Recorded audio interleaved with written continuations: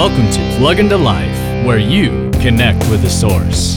The greatest legacy you can leave in this world is to influence someone to believe in Jesus Christ.